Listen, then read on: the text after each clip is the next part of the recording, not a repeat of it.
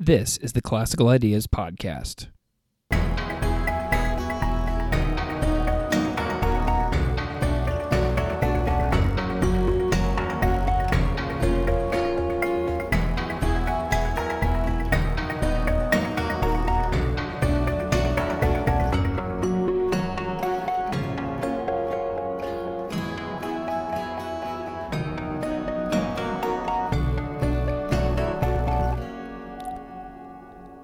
Welcome to the Classical Ideas Podcast. This is Greg Soden. People hold their religious and spiritual convictions close to their hearts and oftentimes adhere their entire day-to-day lives based on the teachings of specific teachers or spiritual figures. For the most part, I'd like to believe these associations are positive and are reciprocal relationships for everyone involved. If the relationship stops producing lasting benefit, perhaps that relationship should end. Oftentimes it does. I feel it's reasonable to suggest you or someone you know has held a religious belief in the past that they no longer hold. It's pretty common. 21% of American adults polled by Gallup in 2016 held no formal religious belief, but it's reasonable to believe that a large portion of them used to. So why do people leave? The answers vary widely from relatively benign, such as just not believing someone or something anymore based on new ideas or arguments that are now available to you that were previously unavailable, to very serious, like an abuse or loss of trust between a teacher and student. Religion is so immensely powerful and has such sway over people in some cases that it can leave a lasting imprint on their lives, well-being, and psyche. As you know, if you are a longtime listener of this podcast, these conversations are not gotcha conversations that seek to insult the beliefs of anyone, because there are plenty of podcasts that do that. This podcast is all about asking genuine questions that are inquiring in nature, but not aggressive. I've wanted to talk to an ex-member of an intensely held belief system that was potentially viewed as outside the mainstream, quote-unquote radical in nature, or might be viewed as having controversial beliefs. And today I bring you a conversation with a young man named Brandon, whose last name I am withholding for privacy reasons. Brandon and I have never met, are not friends on social media, and never spoke prior to our recorded conversation. It's likely, as you listen to this conversation, you will think of questions you think I should have asked, and you may have your preconceived notions of what this conversation should be like. But please remember, this is the first time Brandon and I ever spoke. I just wanted to ask a few good questions and ask about some of the lessons learned from the experience of my guest. No gotchas, no judgments, no attacks. Just a few questions that interested me in the moment. Leaving a strongly held belief, also called defecting sometimes, can take a toll on the defector. In this conversation, I was seeking to just listen and ask a few questions. Brandon used to be a member of a church called the Church of God Preparing for the Kingdom of God, led by Ronald Wineland, which was a splinter group of the Worldwide Church of God, founded by Herbert W. Armstrong. The group holds an apocalypticist view of end times prophecy and the end of the world as we know it. Brandon left the group in 2013. Without further ado, here is my conversation about defecting from radical splinter groups with my guest, Brandon.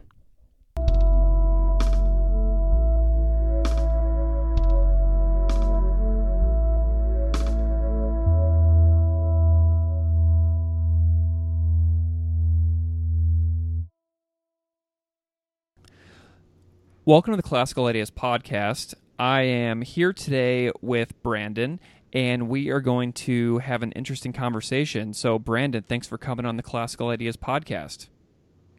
Hi, thanks for inviting me. So I'm curious if you can introduce yourself a little bit to the audience and maybe talk about why you're here today on the podcast. Like we said, my name's Brandon. I was a member of a splinter group of the Church of God Preparing for the Kingdom of God from 2008 to 2013. I'm here just to kind of talk about it a bit and kind of state it in factual terms. It's always been kind of an emotional thing for me, but I thought looking at it in a more secular way would kind of help me a bit, and also could help inform everybody else what was going on. So I know that you have some potential personal disclaimers that you'd like to make right off the bat. If you just want to mention some of those, that'd be great. Right, yeah. Like I said, I haven't been in there since 2013, Pentecost 2013. I haven't practiced this in years, and I've kind of tried my best to forget about it. But I can still kind of remember. I can remember plenty of it. Great. So basically, kind of what you're saying is that like you don't speak for anybody inside or anything like that. This is all based on just your personal experiences. Right. Absolutely not. This is just my experience in the church. Excellent. So, how did you become affiliated with the Church of God, which was founded by Herbert W. Armstrong? Right. Silly enough, I found it by clicking an ad on a webcomic that was advertising they knew who the end time who the Antichrist was, and I was just clicking it just out of humor, like, this is stupid. And it led to a link to one of Ronald Wineland's books in PDF format. And I was kind of in a weird state back then. I was just looking for answers, and I read it cover to cover. And that's when I started reaching out to them. So it was through online. When you became affiliated with the Church of God, what were some of the core beliefs that you started learning about whenever you joined up? Some of the most fascinating things I started to learn was their belief in British Israelism, which is basically like the concept of like the United of the lost tribes of Israel. The United States is Manasseh, and the Brits are Ephraim. Basically, I didn't know the term back then, but the term's Armstrongism, which is based off of Herbert Armstrong. Just there's like a lot of little details to make them different from mainstream Christianity, but like we had the Sabbath on from Friday dusk to Saturday dusk, so basically the seventh day. We did the holy days of the Old Testament. We weren't supposed to celebrate Christmas or Easter. There was no hell, but there's not really a heaven in the traditional Christian sense either. And the thing that sets the Preparing for the Kingdom of God sect from the Worldwide Church of God was their belief that Ronald Wineland and his wife Laura are the two end-time witnesses, and that the church is in the Laodicean era of Revelations, and that Jesus was returning in a few years. And I know that there's kind of like an emphasis on end times prophecy and apocalypticism. Isn't that accurate? Yeah, that's very accurate. That's a key focus in most of the sermons. So what does it mean to be an apocalypticist? Like, just to kind of define that term for listeners. I would say someone who believes the end is very nigh and that we should be preparing right now physically and spiritually. What would be some kind of the methods that you would use to prepare for those approaching end times?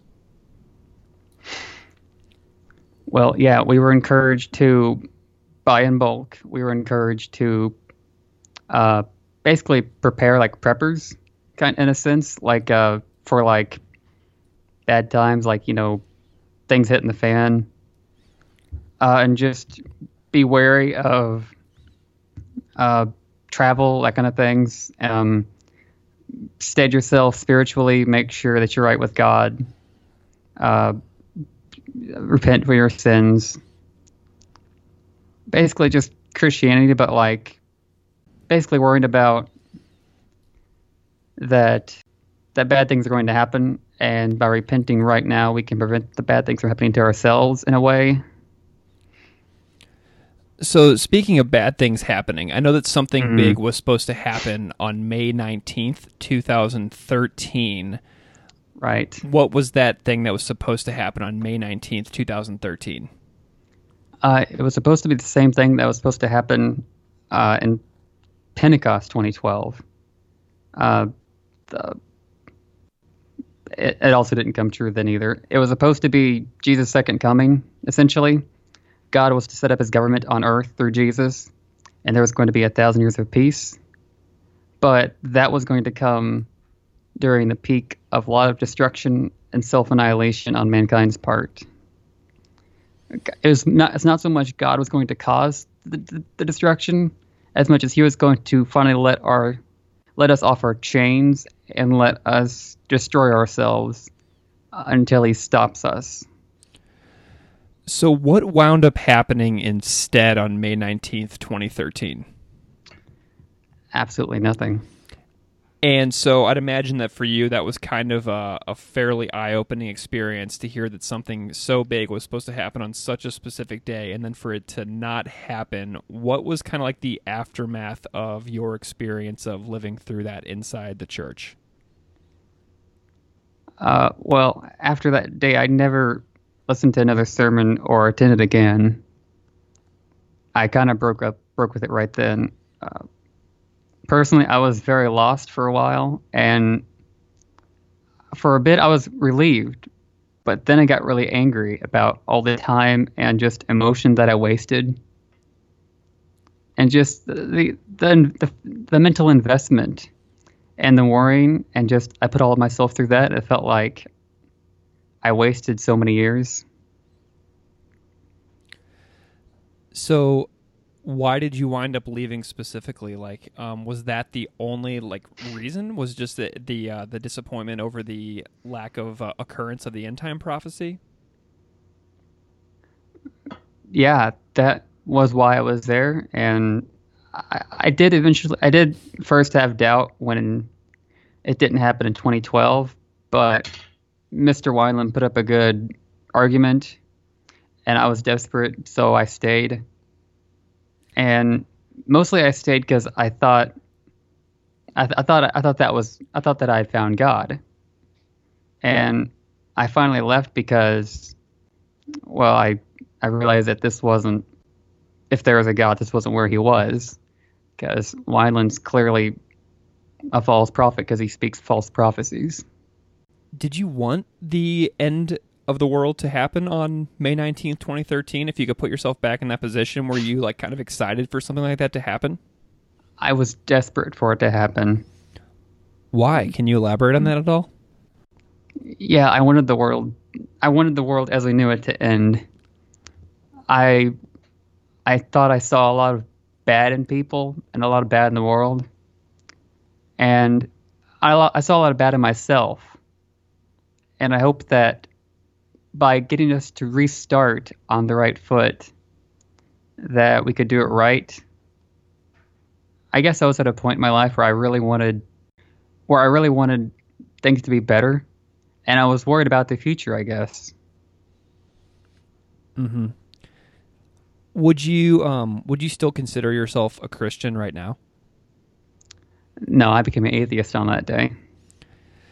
So obviously this is like a really important and impactful time period in your life, basically stemming around that 2013 date from 2008 to 2013. I mean, these seem to be really important years. Yeah, that was between, I was 17 when I joined, at least when I believed it, when I started reading and believing it, and then I left when I was about 23 or so. And that was the core of me growing up as a person and seeing the world. And it did leave a big impact on me, I think. Did any of your longtime family members or friends say anything to you about your membership in the church? My parents were very skeptical when I first joined. And my dad at first he thought I became Jewish, because we weren't supposed to celebrate Christmas and we couldn't eat unclean meats. And I wanted to worship on Saturday. But eventually they realized that it was more like a fringe group. And I tried to keep the weird apocalyptic stuff like out of the conversation with them. But Dad did know I believed that there was going to be like a 2012 Jesus second coming. They were worried, but my dad got to meet one of the elders of the church when I first went to make contact with them. So I guess that put him at ease. Also, he went to one gathering with me, so it kind of put him at ease a bit because it didn't seem too weird to him on the surface. Mm-hmm. He just thought it was just eccentric. Sure. So I heard you just say, you kind of referred to the term splinter group a little bit earlier. What does that mean? What is a splinter group from Christianity? It's a smaller group off of a bigger group. And the Church of God splinter group itself, to my understanding, was a splinter group off of the Philadelphia Church of God, which was a splinter group off of the Worldwide Church of God, which people are more familiar with. It was created by Herbert W. Armstrong back in like the 30s, I think. Mm-hmm. Our splinter group is a group that doesn't have beliefs that are necessarily congruent with the larger group. So what would you say to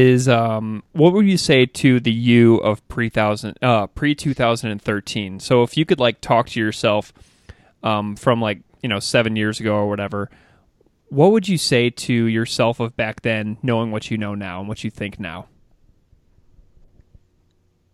I would tell myself to get out. I would tell myself that I need to believe the doubt and kind of let go of hoping for the impossible. As bad as that sounds out of context, but yeah, I don't know if I would believe myself.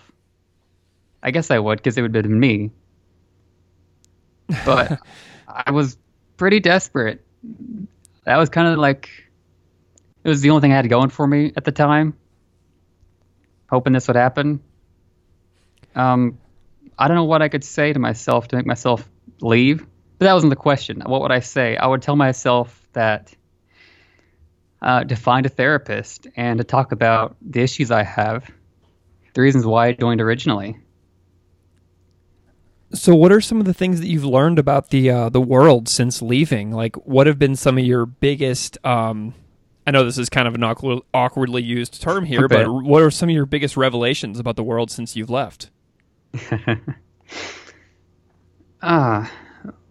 Well, biggest lessons, positive lessons at least. Sure, yeah, let's focus on some good stuff. Yeah. Well, I had a pretty negative opinion on people during the time that I was in the church. I guess the whole point is like, oh, people are bad, to put it very crudely. Yeah, like wickedness, right? Wickedness, yeah. Like, we deserve to be destroyed and not to be resurrected, and like we deserve to, that kind of thing. Death is the best punishment, I guess. But what I learned about the world and people since leaving, I've learned that there's a lot of people and there's a lot of things we believe. And it's more important about how we can get along as opposed to what we believe. And there's just, I don't know if I can say I've learned anything particular, but I've learned to have a bit more hope in people, I guess, because this might be all we got and we need to believe in what we can. And people are good, and at least that's what I want to believe. And I think that sounds simple, but it's also quite profound. You know what I mean? Yeah, some of the most like basic sounding lessons are some of the most important. I completely agree. So what would you say to any other people out there who might be a part of a radical or a splinter group within a religion? Like, what would you encourage them to do and seek out? I would tell them to ask themselves, if they're considering leaving, they need to consider why they're still there, whether it's a loved one or just the reasons why they went there in the first place, if those still apply, or if it's damaging to them. If doing this is damaging to you, and if you're not getting happiness out of this, you need to really consider why you're still there and why you're doing this. I'm not necessarily saying they should leave, but I'm saying they should consider their well-being and the well-being of the ones that they love. Did you have any trouble getting out, or was it kind of like a here's the door, I'm out, and no problems? Because I know that sometimes people try to leave groups like this, and it's not just as simple as walking out the door and never coming back. Yeah, mine was a lot easier about that. I just stopped showing up for service, and after a while I got one email from the elder who was kind of leading our group, and I never replied to it, and that was the last I heard of them. Do you consider yourself fortunate that was the end of it? Yeah, I'm glad I didn't have to. I'm glad the only time it came up again in my life was when I brought it up. Yeah. I'm very thankful for that. Well, Brandon, this has been a really important conversation for me. I'm really glad that you were willing to have this conversation. Sure, absolutely. I was glad I got to share. Excellent. And so, Brandon, thank you so much for coming on the Classical Ideas podcast. It means a lot, so thank you so much. Thank you, Greg.